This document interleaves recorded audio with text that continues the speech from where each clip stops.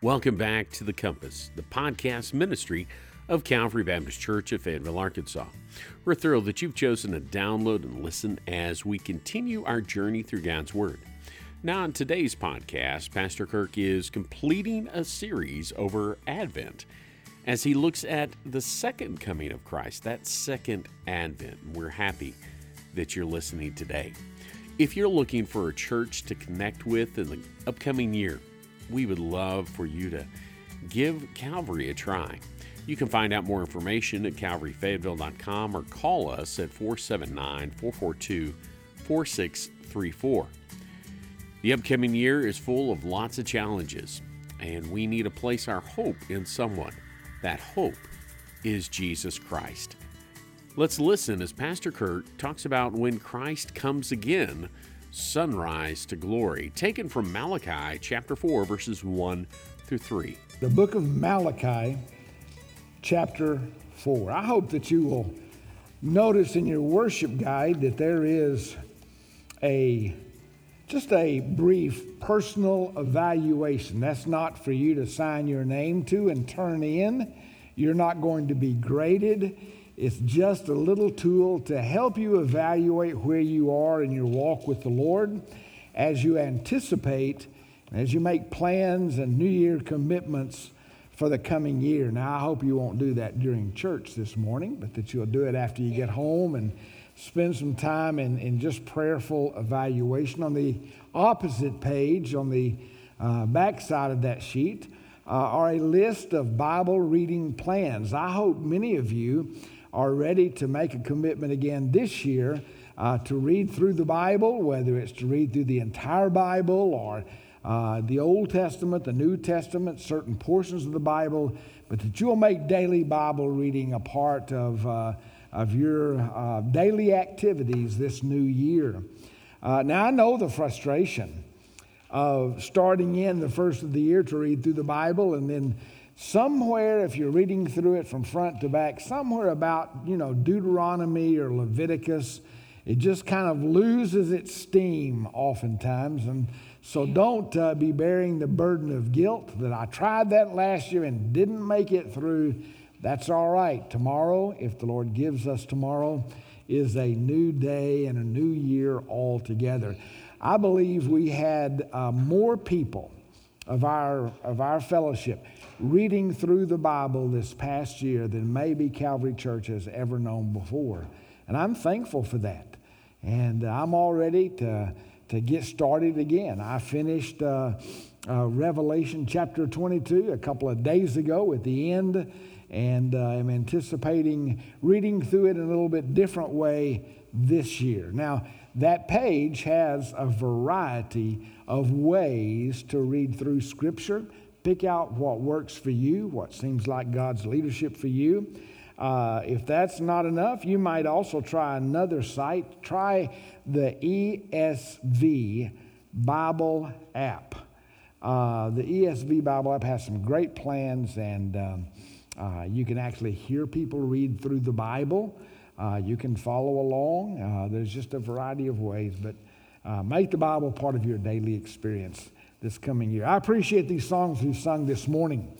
They've been talking about heaven. They've been talking about the second advent, the coming of Christ, of when we will see Him. I want to begin by telling you a couple of experiences I had. I want to talk to you today about sunrise in glory. That's the title of the message. It is when Christ comes again. Now, I had an incredible sunrise experience when I was 19 years old. Now, I'll be honest with you, sunrise hadn't always been my favorite time of day. It has become more so as I've gotten older and found it very hard to just sleep through the night. I'm ready for the night to get over with so I can get up and get some relief from trying to sleep at night. But when I was 19, I was making my very first flight in an airplane. And it was kind of an extensive flight to have your first experience in a plane, on a plane. I left Little Rock, Arkansas, my home, on my way to the country of Brazil in South America. It was an all-night flight as I left on one afternoon and made several stops in places like Panama and Quito, and finally to Lima, Peru in the wee hours of the morning, and had several hours there.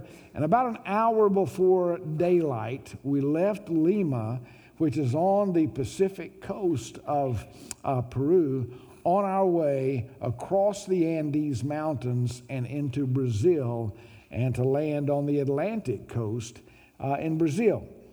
We left Lima because the mountains run right along at the edge of the ocean. The flight had to go west, first of all, to go east in order to climb out over the Pacific Ocean and give enough time to make the climb to an altitude where you could get over the mountains.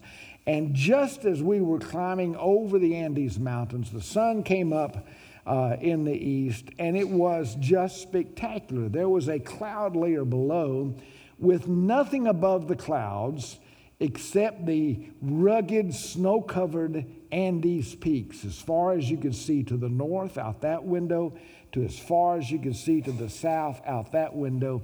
And as the sun came up over the horizon, those mountain peaks, those snow-capped peaks, turned brilliant pink against the darkness of the sky.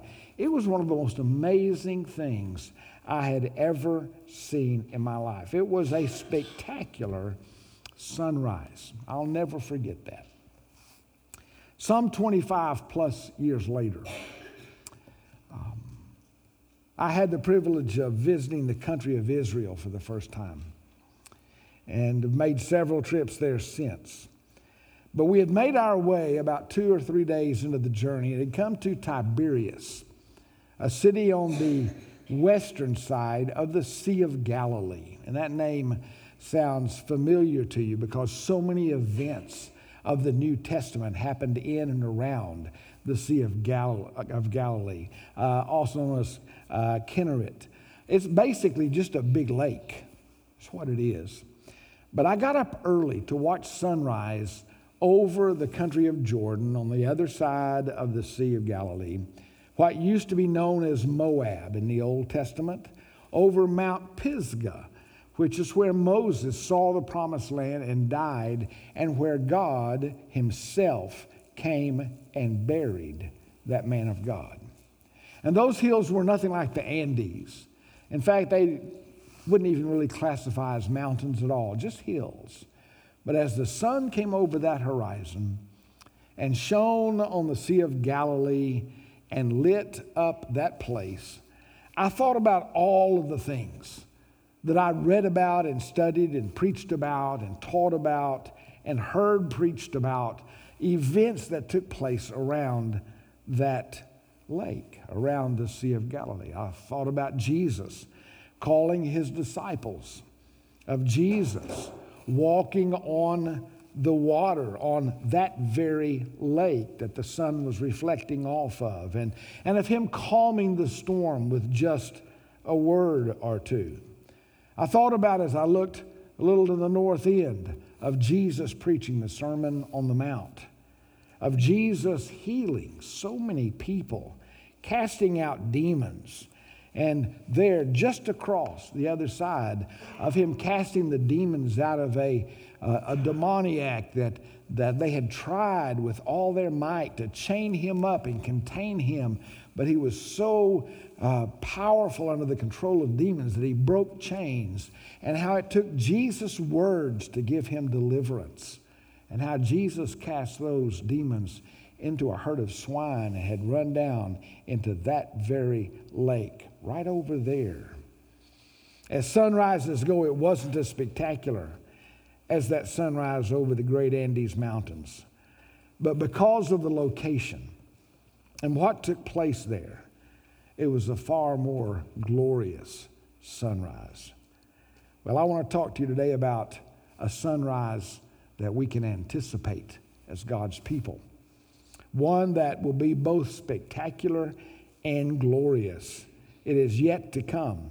And it is found, described very briefly, in this very last chapter, a chapter only 6 verses long, where God gives his very last words before going silent for 400 years to the New Testament and its beginning. This is what it says in verses 1 through 3. Follow along with me. For behold, the day is coming, burning like an oven, when all the arrogant and all evildoers will be stubble. The day that is coming shall set them ablaze, says the Lord of hosts, so that it will leave them neither root nor branch. Now listen to verse 2. But for you who fear my name, the Son of Righteousness shall rise with healing in its wings. You shall go out leaping like calves from the stall, and you shall tread down the wicked, for they will be ashes under the soles of your feet on the day when I act, says the Lord of hosts. This is the word of the Lord. But for you who fear my name, the Son of Righteousness shall rise with healing in its wings. And you and I shall go out leaping like calves from the stall. Have you ever seen a calf released from the stall? Released from the barn, leaping and jumping, kicking. Another word for that, I found out, I was unfamiliar with this word. I'm not very bright. Gambling. Gambling. I'm not talking about what you do in Hot Springs or Las Vegas, but gambling, leaping and jumping for joy. Like the lame man who was healed by Jesus, and he went gambling through those temple grounds. That's what it'll be like for you and me when Jesus comes. It's interesting here that the phrase Son, S-U-N, of righteousness shall rise, a sunrise. But this Son of righteousness here is referring to none other than the Son, S-O-N, of righteousness. It is as though a play on words. That Jesus is the light of the world.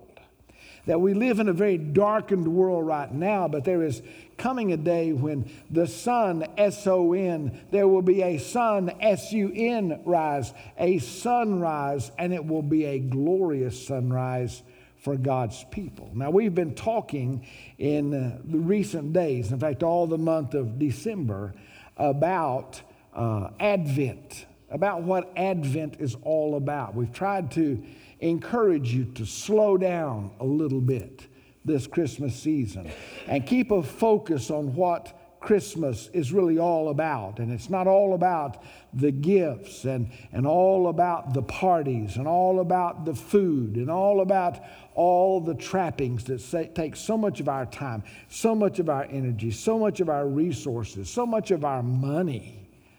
And to remember, it's about the coming, the Advent, the coming of the Lord. It's about the arrival of a notable person. That's what Advent is all about, specifically the arrival of Jesus. Well, we celebrate this time of the year what happened 2,000 years ago when he came at his first Advent.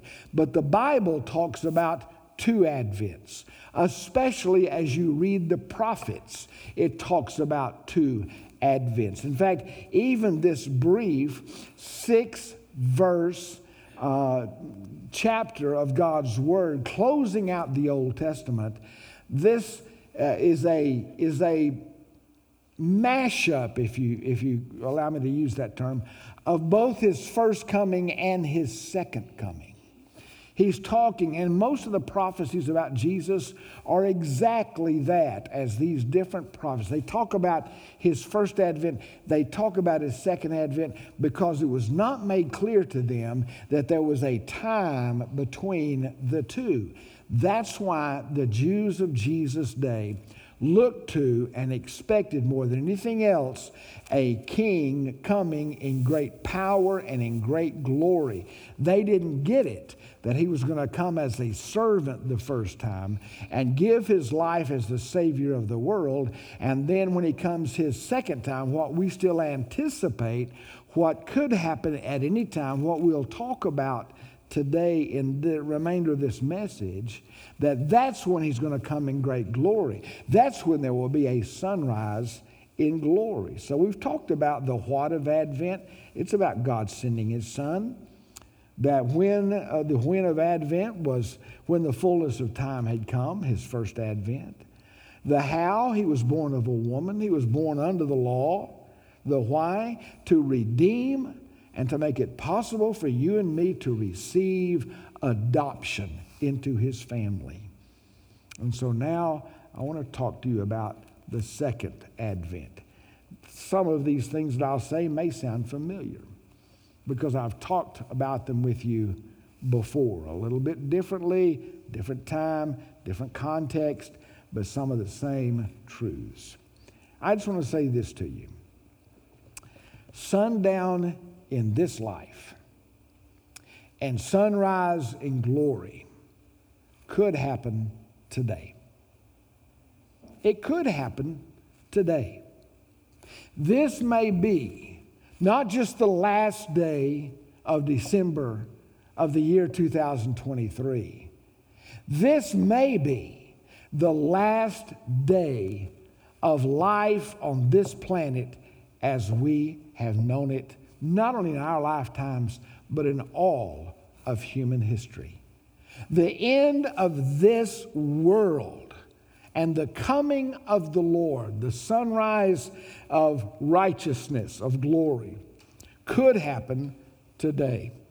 Now, I know some of you are thinking, do you really believe that? Because I've been asked that before. Do you really believe that? Listen, I not only believe it, I know it. It could happen today. How do I know it? How can you know it? I give you 4 reasons from scriptures. First of all, it was predicted by the Old Testament prophets. We've already touched on that. The Old Testament prophets, Isaiah, Jeremiah, Ezekiel, Hosea, Daniel, Amos, Malachi, all of the rest. These men talked about not only his first coming, but his second coming. In fact, if you take all of the prophecies, some 450 or 60 of them that pertain to the coming of Christ, twice as many talk about his second coming as talk about his first coming. But when you look at those describing his first coming, understand those prophets are batting 1,000. They didn't miss a one. They didn't misprophesy anything about Jesus. Everything that dealt with his first coming has happened just as they said it would. That these men got their word directly from the Lord, under the inspiration of the Lord. Their personalities, their way of writing, their vocabularies, all of that reflected them personally. But understand, God not only gave them the truths, God protected them from making any error at all. And so if you've got somebody that's got it right 100 times out of 100, understand you can guarantee that what they said about the second coming is going to happen just like they said as well. But I want to mention one in particular prophet, one that is not even named among the prophets, yet he is a prophet. He is only mentioned in about 2 verses way back in the book of Genesis. In Genesis chapter 5, where it's talking about the lineage of Seth, the son of Adam and Eve. And all these men that were born and lived so many years and died, and were born and lived so many years and died, we find that their average age was something over 900 years. But there was one of them that lived just a little short time of life, 365 years. He was just a newbie. He was just now coming on to maturity and manhood. He was only 365 years. And the Bible said he walked with God and God took him. He just went to be with the Lord. He didn't die. His name was what? You remember? Enoch. And guess what? In a little book, 1 chapter long, next to the last book of the New Testament, the book of Jude, one of the half-brothers of Jesus Christ himself, an unbeliever during the time Jesus lived, but became a believer after his resurrection. This Jude writes a little short book of encouragement about the last days and about how many people are going to fall away from the truth. But he mentions in his little book this man Enoch. And this is what he says. And Enoch, the seventh generation from Adam, prophesied, saying, Behold, the Lord comes with 10,000s of his holy ones. When the Lord comes with 10,000s of his holy ones is not the first advent of Jesus. It is the second advent of Jesus. It's when Jesus comes back in great glory. And he says he comes to execute judgment on all and to convict all the ungodly of all their deeds of ungodliness that they have committed in such an ungodly way, and of all the harsh things that ungodly sinners have spoken against him.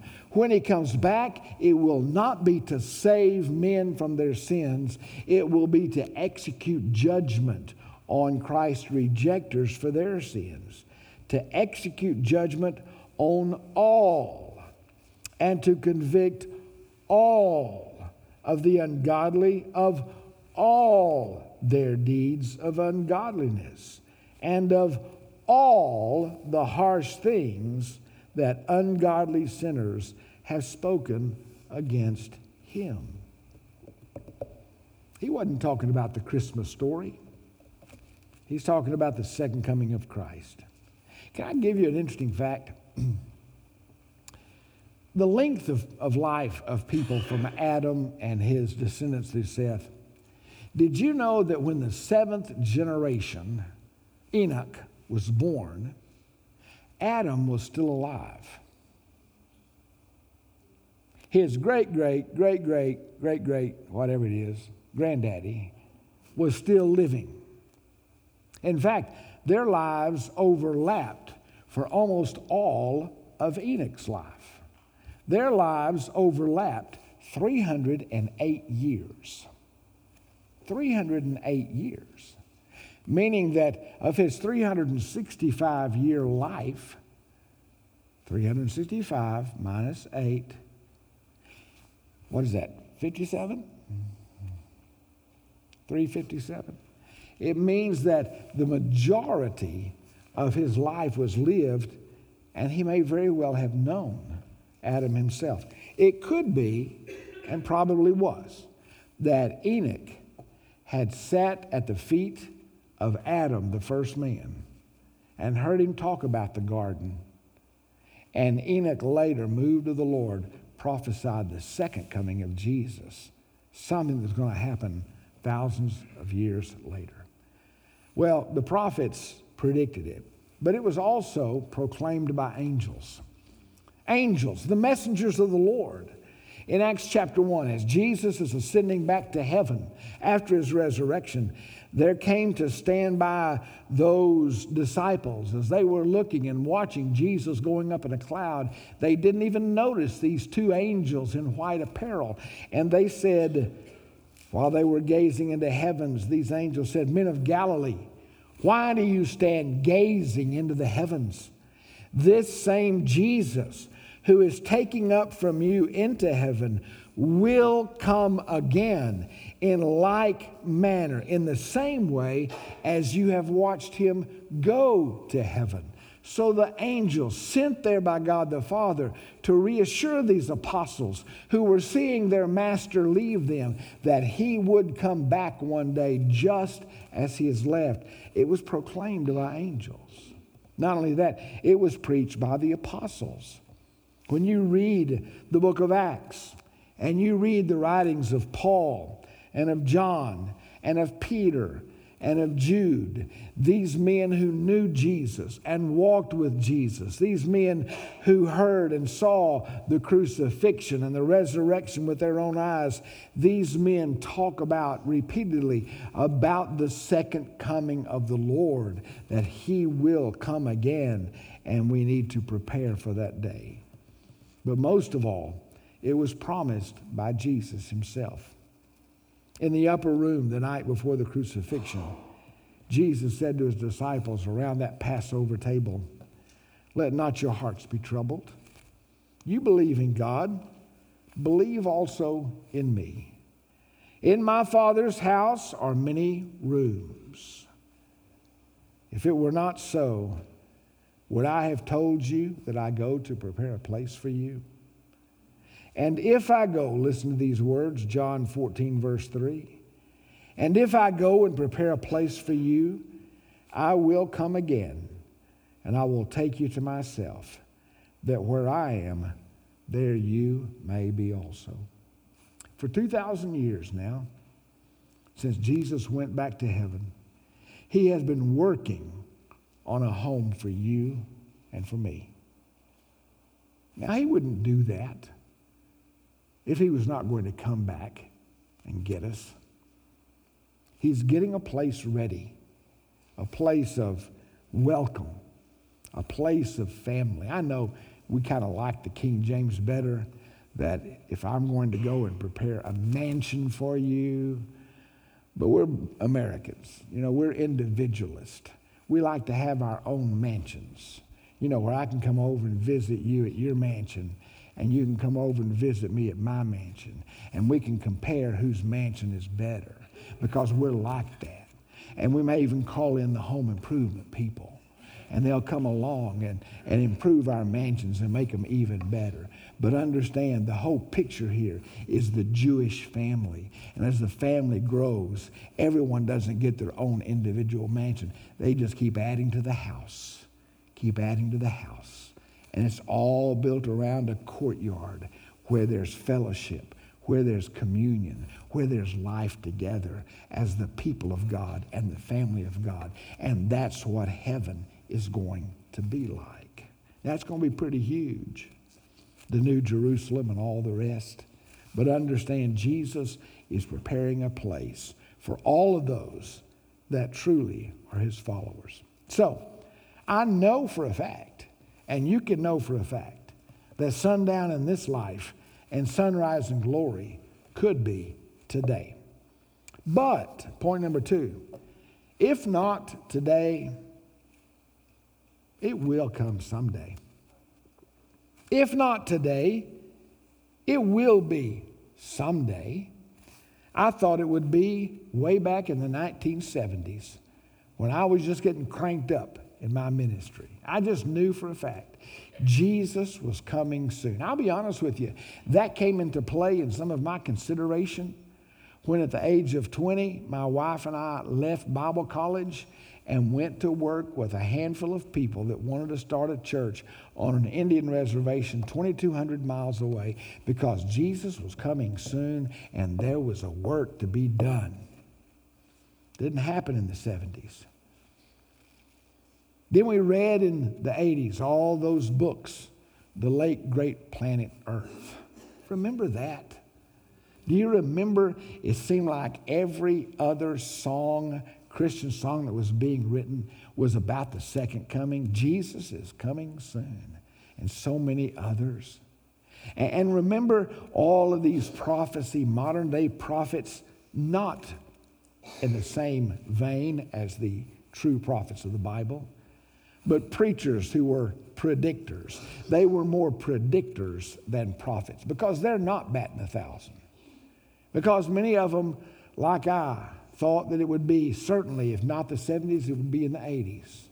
Didn't happen in the 80s. Well, we looked for it in the 90s, but by now skepticism is starting to settle in. And then the 2000s, and to the point that now it seems like many who still claim the name of Christ are not sure it's ever going to happen. But I want to tell you something, folks. We don't have any reason to doubt. We don't have any reason to second think this whole thing. Just because we've been looking for 20, 30, 40, 50 years and it hasn't happened, understand, it just means that we're closer now to when it's going to happen than we've ever been. And we can be more sure of it now than we ever have been in the past. If not today, it's going to come someday. Now, the Bible doesn't tell us what day it is, right? The Bible doesn't tell us what day it is, but the Bible gives us some indicators of what the times will be like. I want you to write down 3 words that describe the last days. A time of anxiety, a time of apostasy, a time of attackers. I'll explain those 3. It will be a time of anxiety. In Jesus' ministry on earth, his apostles asked him one time, what will be the signs of your coming? What will be the signs of the times?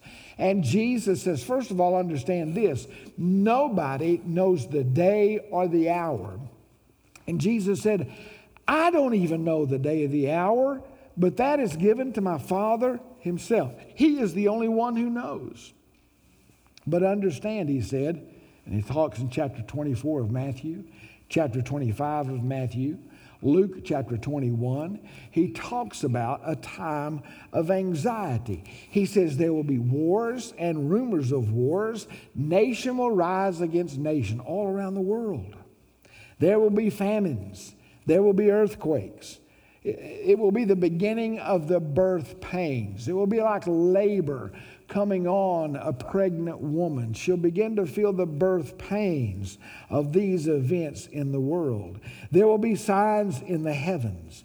There will be distress. There will be perplexity. People will be fainting for fear and foreboding of what is coming in the world. And he goes on to say, when these things begin to take place, straighten up and raise up your heads, because your redemption is drawing near. Now, I want to be the first to admit, I don't know a lot about eschatology. That's about the end of the world events. There's a lot of different ideas. And those ideas are not some better than others, because there are men who are brilliant men on different sides of when all of this is going to happen and how and in what sequence. In fact, I think some of those things of Matthew 24 and 25, they happened in the lifetime of the apostles, but not all of them. And just like the Old Testament prophets could not fully distinguish between the first advent and the second advent, even the apostles in Jesus' day, understand, they couldn't separate all these things either. In 70 A.D., after Jesus went back to heaven, a number of years later, while apostles were still alive, there were events happening then that probably is some of what Jesus was talking about. But it didn't all happen then. The Son of Righteousness had not yet appeared on the horizon. There had not yet come the sunrise in glory. That's still future. But this anxiety in the world, have we ever lived in a world that is so filled with unrest and anxiety and fear and perplexity than we have today? I don't think it's ever been so bad. Not only anxiety, but apostasy. What does apostasy mean? Apostasy means a falling away from truth. A person who once believed the truth, but then had come to a place of not believing the truth, they have apostatized. And understand, people are apostatizing by the droves in these very days in which we live today. There are people who 10 or 15 years ago wrote books that were so helpful, that were so accurate to the gospel, that were so truthful and were, like I said, helpful to God's people. There are some of those people that we used to have all the confidence in the world in that have begun to deconstruct their faith. That's the word given to it. To deconstruct their faith. Some of you know people that have done that. Sadly, some of you perhaps have those in your own family. They used to believe the truth, but have come to deny the truth, to deconstruct their faith. That is apostasy. Listen to what Jesus goes on to say in Matthew 24. In that day there will be many false prophets. They will arise and lead many astray. And because lawlessness will be increased, the love of many will grow cold, meaning the love for God. It will grow cold. But the one, now listen to this, because this is a warning to you and me. But the one who endures to the end will be saved. Will be saved. Many people are not at this point enduring to the end. They have faded away. They have departed from their once hot faith to become lukewarm and cold towards the things of God. We pray that they will come back, because that will be evidence of Christ living in their hearts. But if they don't, remember, it is those who endure to the end that will be saved. Paul, writing to Timothy, says this, "For the time is coming when people will not endure sound teaching, but having itching ears, they will accumulate for themselves teachers to suit their own passions." In other words, to tell them what they want to hear. And they will turn away from listening to the truth, and they will wander off into myths.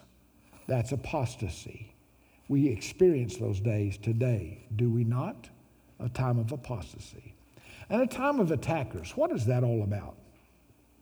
Paul, writing again to Timothy in 2 Timothy 3, says this, "But understand this, Timothy, that in the last days there will come times of difficulty.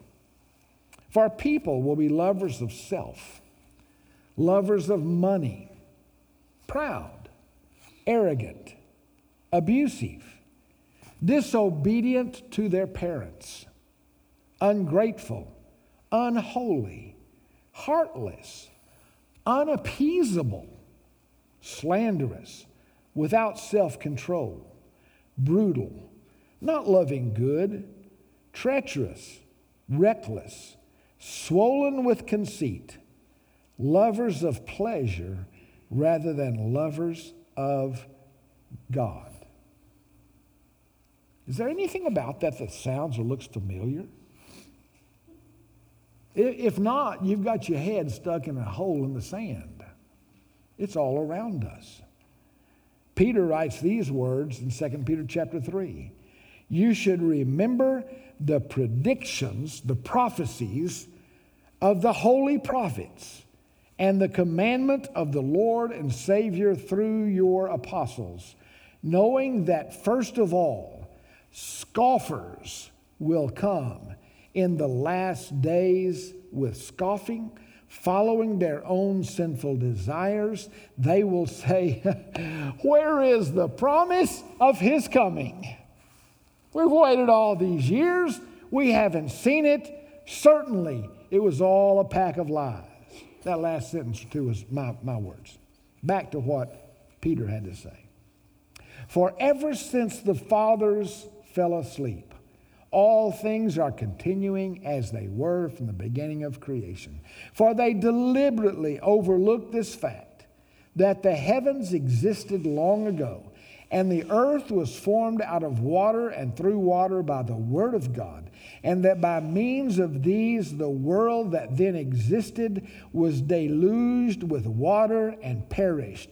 But by the same word, the heavens and earth that now exist are stored up for fire, being kept until the day of judgment and the destruction of the ungodly. Just as real as this world was once deluged and punished and washed away by water, just like there was a time when the whole human race was washed away except for 8 souls, there is an equal promise of equal truthfulness that this world is going to burn up with fire to the destruction of all evil people. The Son of Righteousness will rise, and there will be healing in his wings for those that are his, but for those that are not, they will be wood, hay, and stubble, and they will burn up to the ground with no root left in them.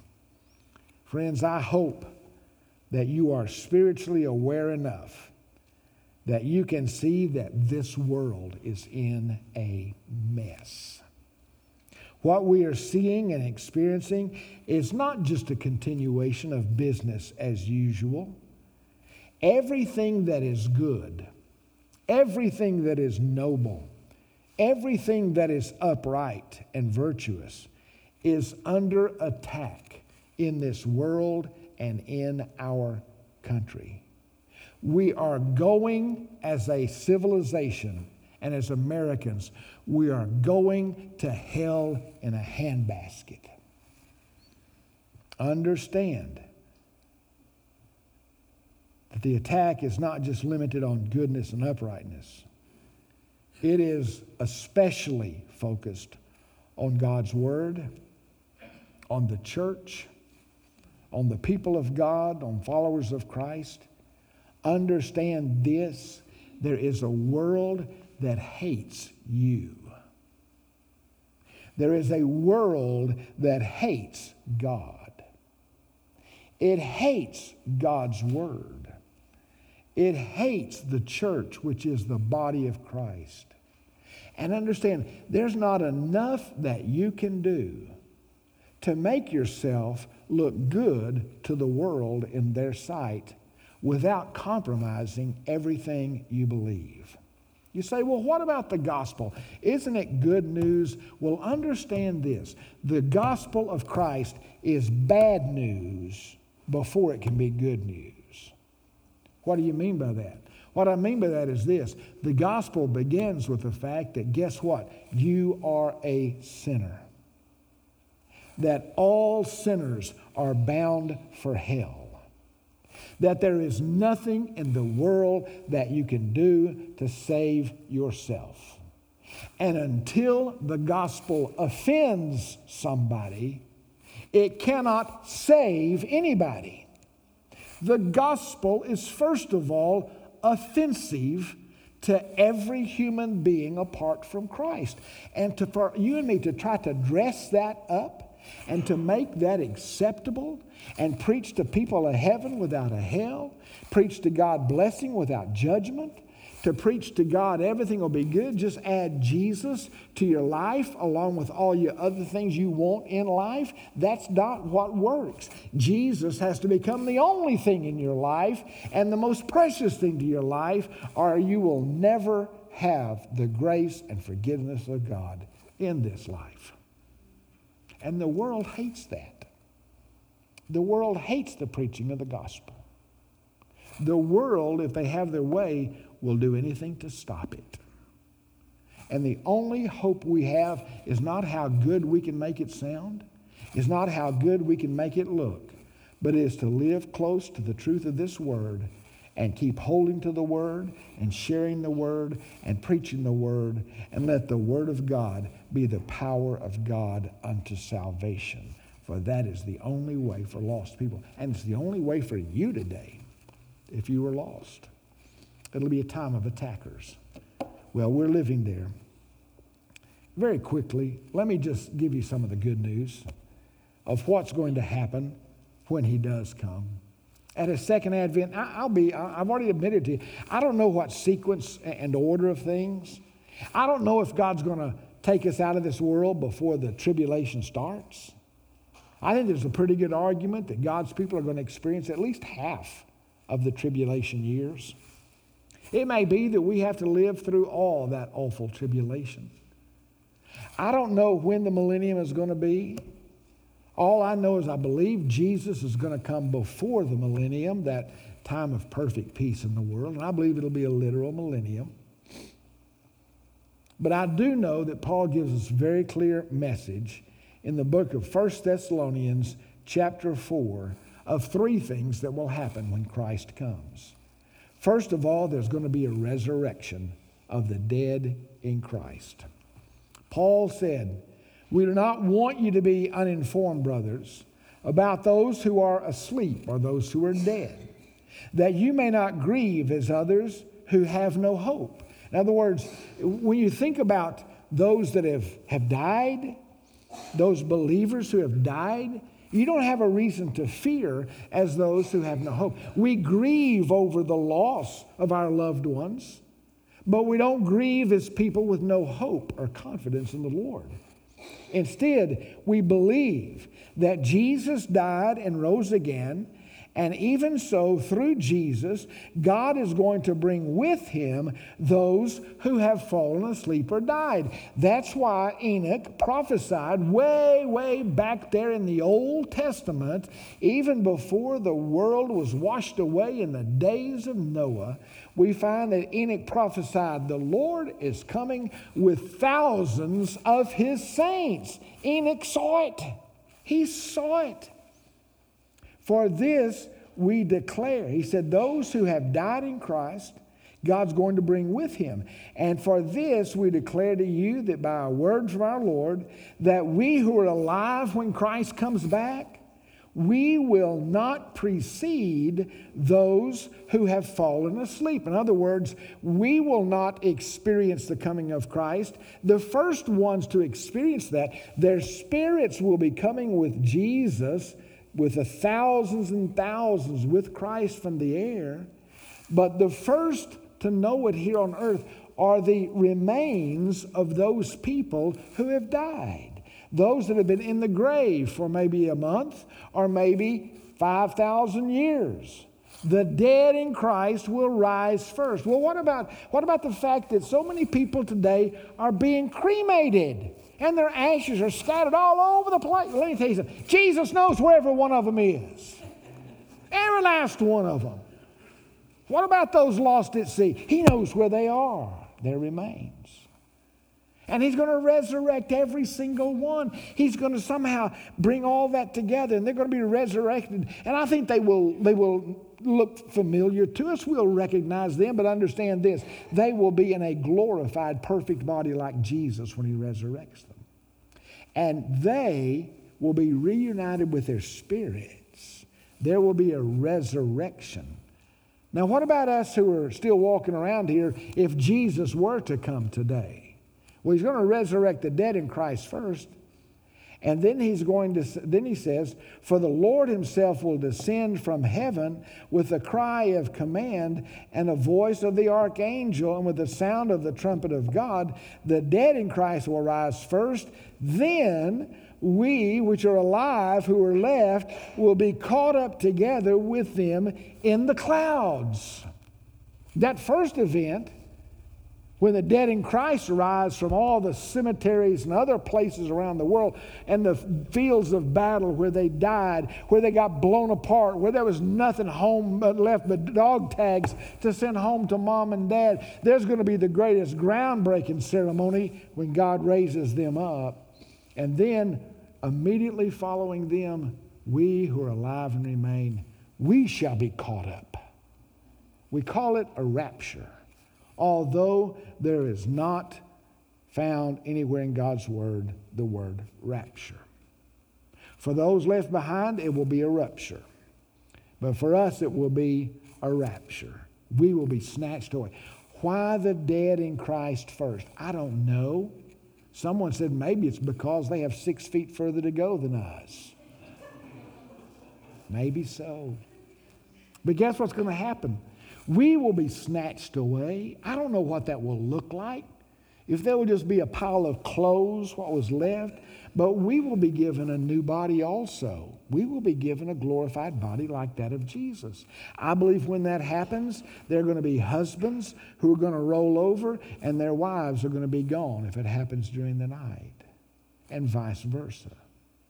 I believe that unsaved children will miss their saved parents because they were trying to ride mom and daddy's coattails right on into heaven. But understand, young person, you've got to trust Christ, repent of your sins yourself. There's going to be unsaved parents that will wonder why that little one has not stirred yet. For always does he or she stir by this time of the morning, wanting that first bottle. But they go into that nursery and that child will not be there. That child will be with Christ. Mothers will lose their in utero babies, for they don't have to be born to be a person. From the time of conception, they are a person in God's eyes, and God will rapture those unborn children. There will be cars without drivers. There will be planes without pilots. It'll be a time of great chaos in this world. You don't want to be left behind, alone and afraid. You know why? I've had people tell me, I'll wait till that happens, and if it does happen, then I'll give my life to Jesus. No, you won't. No, you won't. You won't. For if you heard the gospel in your lifetime, and you rejected the truth, and you get left behind at the second coming of Christ, the second advent of Christ, you will not give your life to... Listen, if when conditions are good, you are foolish enough to reject Jesus, wait till all hell gets turned loose on this earth. You won't trust Jesus then. In fact, the Bible even says this: you will be sent a strong delusion that someone, mainly the Antichrist, is going to give a lie for what's happened to all these people. And all the unsaved that heard the gospel before the coming of Christ, they will continue to reject Christ because they will believe that lie. Your only hope of heaven is right now. Right now. So there's going to be a resurrection. There's going to be a rapture. And then in the heavens, in the air with the Lord, there's going to be a reunion. It's going to be, as the old song says, when all of God's people get home. When all of God's people are out of this world and with the Lord. And it says in the passage, verse 17 of 1 Thessalonians 4, and so we will always be with the Lord. Now, there's still going to be a lot of activity. There's still going to be a lot of God's mission to fulfill, but we will be fulfilling it with Him, and we will be the agents of helping to bring it to pass when that day comes. Now, that chapter ends with these words, 1 Thessalonians 4, therefore encourage one another with these words. Does that thought bring you encouragement that Christ could come today? And if not today, that it will for sure happen someday? Does that encourage you? Or does it cause you fear and anxiety and dread? Encourage one another with these words. Jesus is coming soon. His advent is upon us. The time is right, it appears. And if not today, it could be tomorrow. If not tomorrow, if not this coming year, it'll be maybe the next year.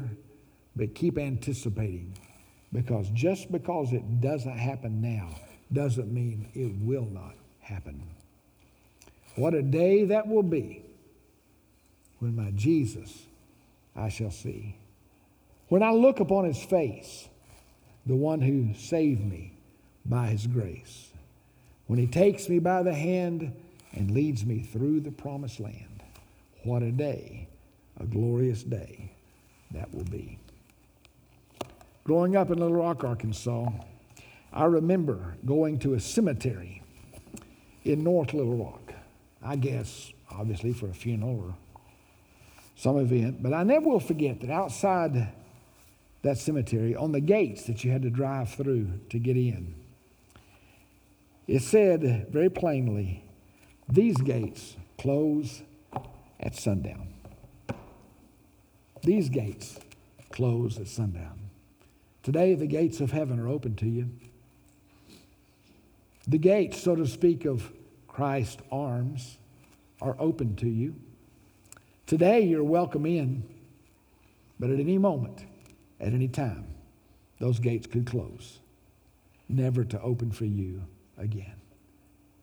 Here on this last day of 2023, if you've not done so, would you give your heart and soul to Jesus Christ? You don't have to walk down here to this altar. You don't have to jump through a lot of hoops. Jesus already took care of all of that.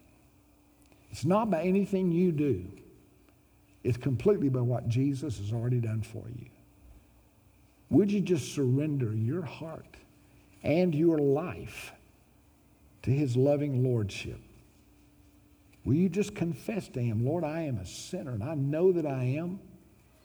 I can do nothing to fix all of that. By your grace and mercy, would you forgive me of my sins? Would you come into my life and take over?